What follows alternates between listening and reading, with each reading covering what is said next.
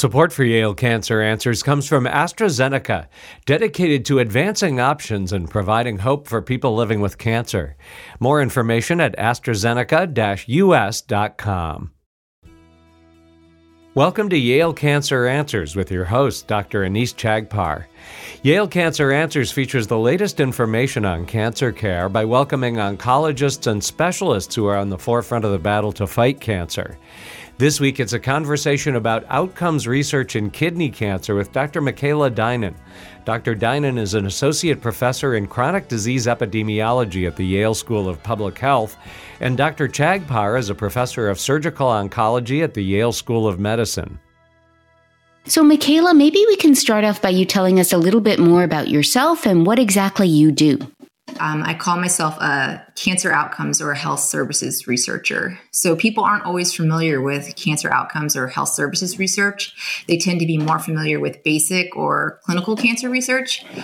Basic cancer research relates to studies done in a lab with cancer cells, either in a petri dish or in animals, where researchers can directly manipulate and study cancer cells to learn more about basic biology of cancer.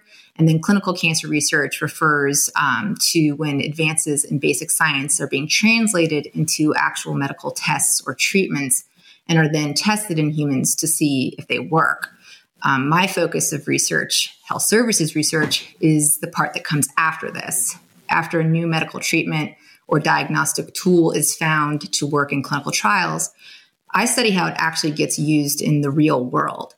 You have to remember that only around 3% of patients are treated on a clinical trial, and that the people who take part in clinical trials are not like the general cancer population. In order to be enrolled in a clinical trial, you have to be healthy enough to qualify for participation, and every clinical trial has a set of very strict inclusion and exclusion criteria. And if you don't meet every single one, you can't participate. As you can imagine, the vast majority of patients who receive treatment are not part of a clinical trial, so trial participants don't look like everyone else who gets treatment for their cancer in the real world. Many people that are not included in trials are often older adults, people who have other medical conditions, or people who don't live near an academic medical center or who can't make all the extra visits that are often required, or people that don't otherwise want to participate in trials for some reason. Health services research, which is what I do, looks at how cancer treatments happen, quote, in the real world. So, for example, we get to ask questions like, how is cancer treated within the entire country as opposed to just one center? Who has access to new treatments? Are the outcomes associated with these new treatments? What are the outcomes associated with these new treatments? How much does it cost to get these treatments? And are there racial or economic or other disparities in access to cancer care or the outcomes that real world patients experience with their cancer? Wow. I mean, that sounds so relevant because, you know, when you think about the subpopulation, as you say, who get treated on clinical trials being so small, and yet the outcomes of those clinical trials are applied to the entire population, it seems to be particularly important to see what happens out there in the real world on patients who may not have looked exactly like the people who were in the trials. Yes, that's exactly right. And the other point about clinical trials is that they tend to be highly controlled settings, right? So patients who are participating in a clinical trial, not only have they gone through the litany of inclusion and exclusion criteria that I've already mentioned just to be enrolled, but once they are enrolled, they're very closely monitored and followed in terms of their treatment and their outcomes. And so that someone, is keeping a very watchful eye on them. This is very different from a patient in the real world who's kind of coming into and going out of the healthcare system on a regular basis and may not be being followed as closely. So tell us a little bit more about your more recent research and what you've been doing in this realm.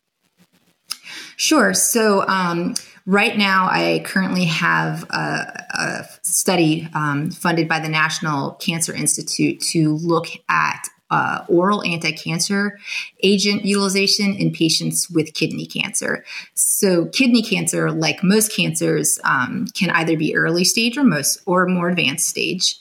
Stage refers to how far a cancer has spread throughout a person's body. So for kidney cancer, early stage disease is confined to the kidney, whereas for advanced or metastatic disease, the disease has learned to travel through the bloodstream and has spread to other parts of the body, such as the lungs, bones, or brain.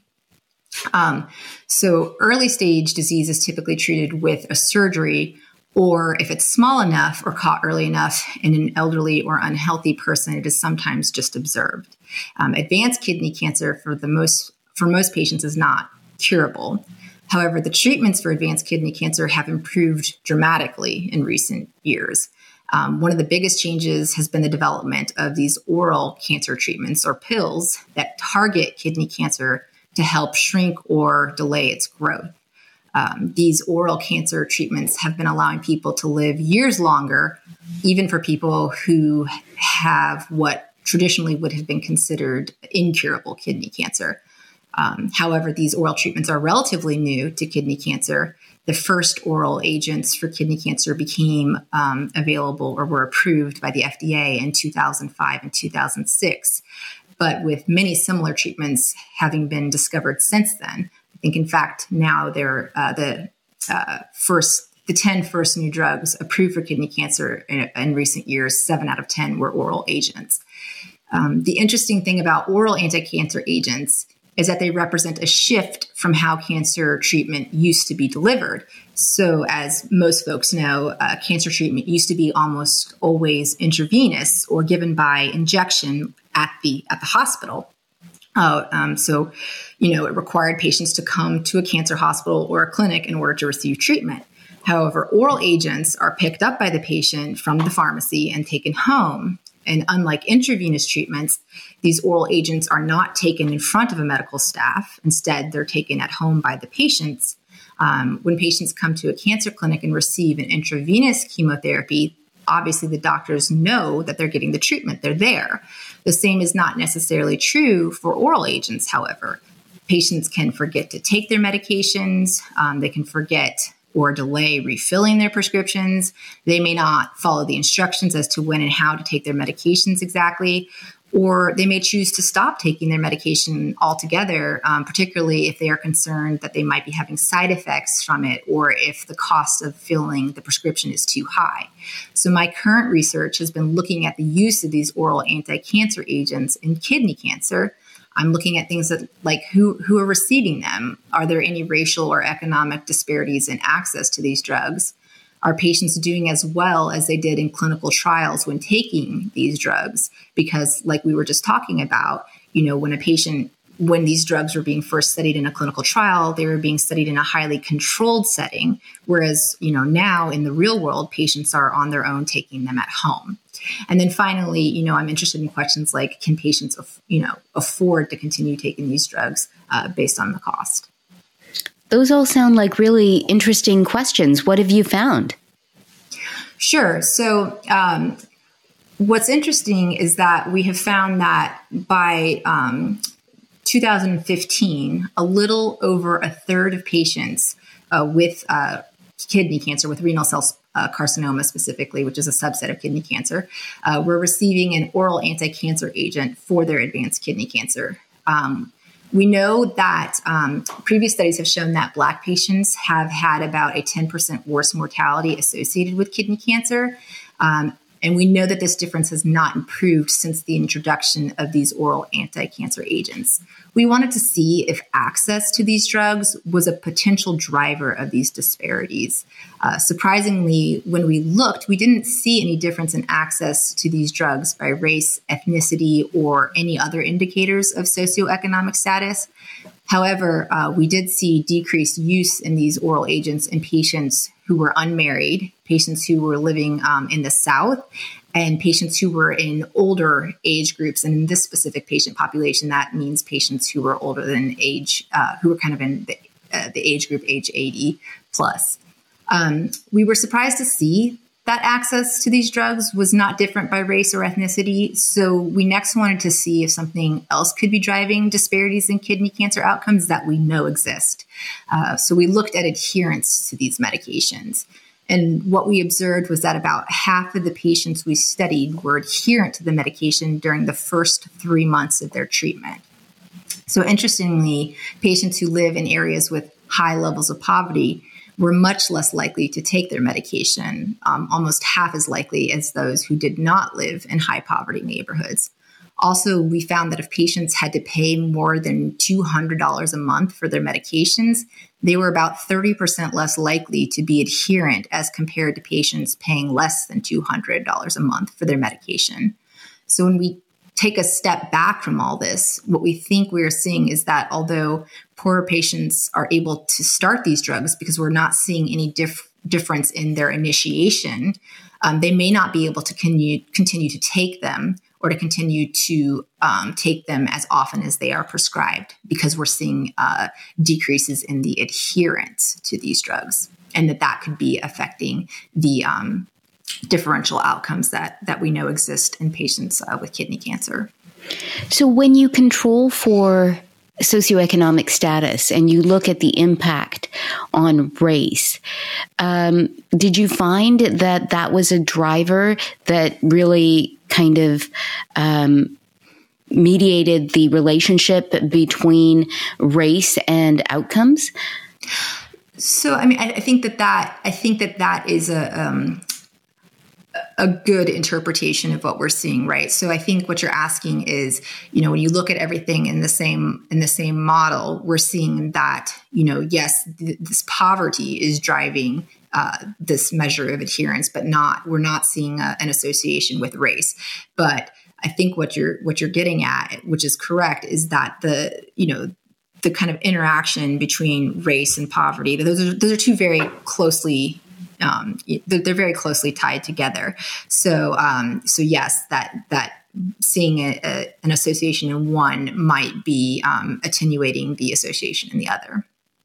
So did you look at that? I mean, because the reason I ask is because we've seen a similar thing across a number of disease sites. I did a study just recently looking at breast cancer survivors and their use of endocrine therapy, which is also an oral agent that women take for at least 5 years. And very similar to your findings, did not find that there was necessarily a difference by race, which we had thought might have been a factor when looking at whether people took these medications. But we were looking at the question of, did you not take this medication as prescribed due to cost? And we thought that there may be a racial disparity in terms of that. But when we looked at it, we didn't find a racial disparity, but really found a difference, very much as you say, in terms of poverty and in terms of whether or not people had insurance. And so I'm wondering if you controlled for poverty, and whether we still see a difference in outcomes between Black patients and Caucasian patients. So in our study, we did not see a difference by race, but we did see a difference by poverty. So both indicators of poverty and race were in the model, and the association by race, as you said for your study, was not significant. Where it was for the indicators of poverty level. So does that make sense? So even though they were both in the model, race, we did not find an association with race, but we did with poverty. And I guess the point that I was trying to make earlier is that we know, that unfortunately in this country, poverty differentially impacts, folks of, by race and ethnicity. Right. Well, this is such an interesting conversation, but we need to take a short break for a medical minute. Please stay tuned to learn more about cancer prevention with my guest, Dr. Michaela Dinan. Support for Yale Cancer Answers comes from AstraZeneca, working to eliminate cancer as a cause of death. Learn more at AstraZeneca-US.com. This is a medical minute about colorectal cancer. When detected early, colorectal cancer is easily treated and highly curable. And as a result, it's recommended that men and women over the age of 50 have regular colonoscopies to screen for the disease. Tumor gene analysis has helped improve management of colorectal cancer by identifying the patients most likely to benefit from chemotherapy and newer targeted agents, resulting in more patient-specific treatments. More information is available at yalecancercenter.org. You're listening to Connecticut Public Radio. Welcome back to Yale Cancer Answers. This is Dr. Anees Chagpar, and I'm joined tonight by my guest, Dr. Michaela Dinan. We're talking about cancer prevention, and more specifically, right before the break, Michaela, you were telling us about your research looking at disparities that we see in outcome between African American patients and Caucasian patients with regards to kidney cancer and renal cell cancer in particular. Now, you were looking specifically then at oral agents and found that really race was not a driver of adherence, but really poverty was. So a couple of questions. Has anybody gone back and looked at the correlation between race and outcomes that kind of drove your research to begin with, and took a step back and said, uncoupling that from poverty, is it really poverty that is the driver of those outcomes, or is it really race and the poverty bit association with non-adherence is a separate issue? Sure. Yeah. So the kind of overall question, right? Like, why is there differential outcomes for patients of Black race with kidney cancer? That's a bigger question. And the studies that have looked at that question, I mean, some of them have certainly included measures of poverty in them and have still found a significant association between race and outcomes as well. You're right in that our study was specifically, it was kind of a subset of that question, right? Because we were specifically interested in, okay, how are oral anti-cancer agents either contributing or not contributing to this kind of pre-observed disparity that we've seen in kidney cancer patients. So because oral anti-cancer agents were a relatively new technology in the kidney cancer space, we wanted to see whether or not they were contributing to an attenuation of this disparity in outcomes, or whether it was contributing to a potential widening of these disparities in outcomes. Because, previous research of both mine and other folks looking at the emergence of medical technologies in cancers has shown that sometimes it can go either way. Right? It can either help mitigate disparities, or sometimes it can help widen disparities if there's an additional element of decreased access for certain populations. Right. And the other question that I had was, when we were talking earlier before the break about the whole concept of health services research, one of the really important points you made is that, health services research really looks at real world outcomes as opposed to clinical trials. And clinical trials, sadly, do not necessarily include the population at large.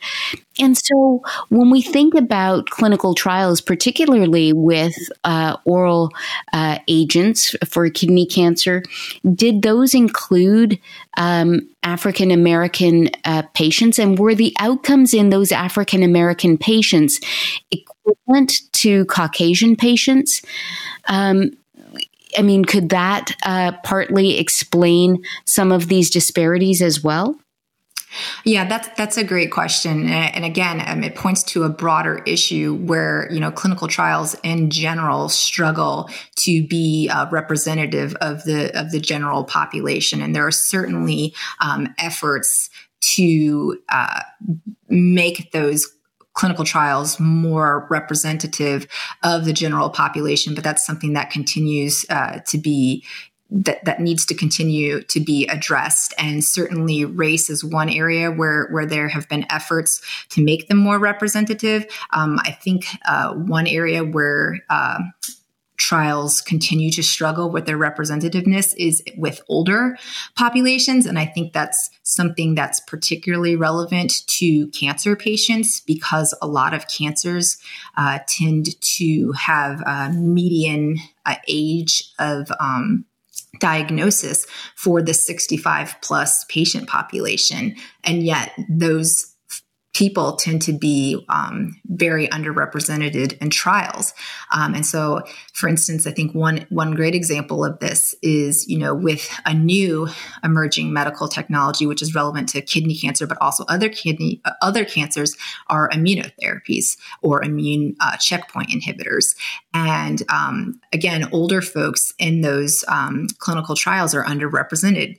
And yet there's this kind of assumption that these immune checkpoint inhibitors are going to be less toxic than the kind of standard or previously used cytotoxic chemotherapies. And so, a lot of physicians have been operating under the assumption that the toxicity profiles of these immune oncology agents is less than traditional therapies, and so have been more willing to give these therapies to older patients. And yet that's not really based on clinical trial data, because that clinical trial data doesn't readily exist. And so one of the things I'm interested in potentially looking at in the future is real world utilization of these drugs in patients who are, again, not going to be represented in standard trials, and whose outcomes, whose toxicity profiles may look very different than what is typically seen in a trial. Yeah. Yeah, I mean, I think that it's so important, especially when we think about the fact that these drugs may affect different people differently, right? I mean, I think we've seen this even in the cardiology world back in the day when only men were included in some of the heart attack trials, and we realized that women's heart attacks present differently than men's heart attacks, and drugs may affect different genders differently. And similarly, we may find that there are differences based on race and other things. And so trying to tease out what really is at the root of these disparities, it really does require some, as you call it, real world kind of investigation. Yes. And, this is all so relevant right now in the times of COVID-19, where we have this, this very big need to get vaccines, approved and treatments approved as quickly as possible. But again, we already know that COVID-19 is affecting minority, racial and ethnic patients differently than it is white patients. We know that there's differential outcomes, and yet we know that there are differential outcomes, and yet, sorry, I lost my train of thought. I know you said just to start over. What I get at is that that COVID is affecting minority patients much more severely than it is Caucasian patients. What I think is really important thinking about COVID-19 is that, the clinical trials that were done really did have a reasonably robust representation of minority patients in the vaccine trials. And so it's led us to believe that the vaccines should work equally efficaciously for minority patients, for African American patients, as it should for Caucasian patients, but bringing it back to kind of health services research and real world science, is, this vaccine hesitancy and the fact that we're seeing, at least by anecdote, that there may be more reluctance to really embrace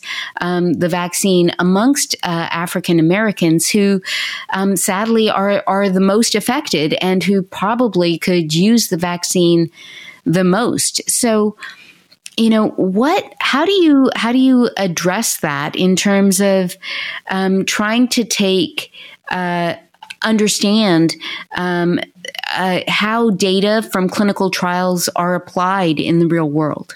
Yeah, it's an interesting conundrum. I think that in terms of people's willingness to take a vaccine, their willingness to kind of accept data from clinical trials as relevant to them, I think that largely depends on the messaging, right? And consistent messaging. I think that part of the problem is that, this is some of these issues are incredibly entrenched and kind of systemic issues that are long-standing for some of these populations, right? And so they're not specific to necessarily one vaccine or one trial, but generations of a healthcare system that hasn't necessarily always acted in their best interest, right? So I think just going forward, a consistent message of, representation for everyone, concern for everyone, I think is going to be really important. And I think that that's true of COVID. I think that's true of cancer,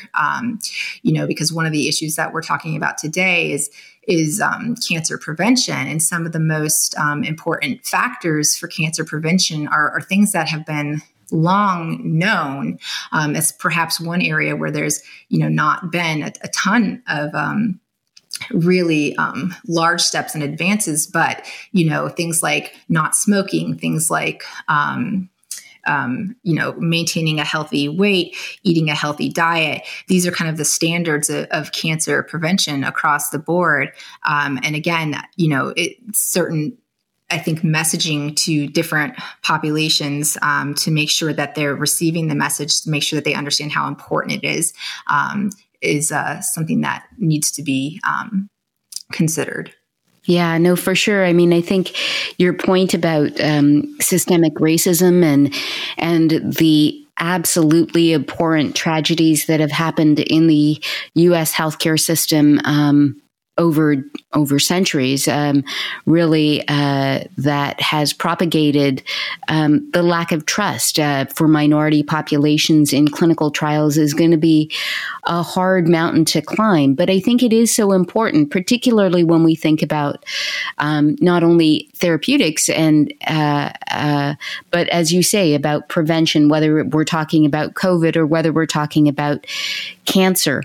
And so really thinking about all of the ways that we can prevent cancer, February being Cancer Prevention Month, have we seen any impact in terms of really driving forward some of those behaviors, some of those primary prevention techniques that all of us know about in terms of cancer prevention? Are we making a dent?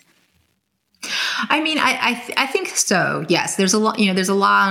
There's a long way to go, and I think there's a lot more to be done in kind of just those primary areas that you mentioned. But for a lot of cancers, we do see that the incidence of cancer is going down. Not for all of them, but for some of them. Smoking related cancers to some extent. It kind of fluctuates a little bit, but for sure we're seeing some improvements there. One of the easiest things to do for younger boys and girls is to make sure that they receive their HPV vaccinations, right, as a terms of cancer prevention. And there certainly have, since the HPV vaccination has come on the scene, we've certainly seen decreases in HPV-related cancers associated with utilization of that vaccine. So, and then the other area is that, we're seeing this kind of increase in the number of cancer survivors. So even folks who are unfortunate to receive a diagnosis of cancer, survival for many cancers is going up as well. And I think some of that, a lot of that's attributable to these advances in diagnostic or treatment technologies, but to some extent as well, people trying to reduce or quit smoking, eat healthier diets, maintaining a healthy body weight. All of these things are only going to help. Dr. Michaela Dinan is an associate professor in chronic disease epidemiology at the Yale School of Public Health. If you have questions, the address is canceranswers@yale.edu, and past editions of the program are available in audio and written form at yalecancercenter.org. We hope you'll join us next week to learn more about the fight against cancer here on Connecticut Public Radio.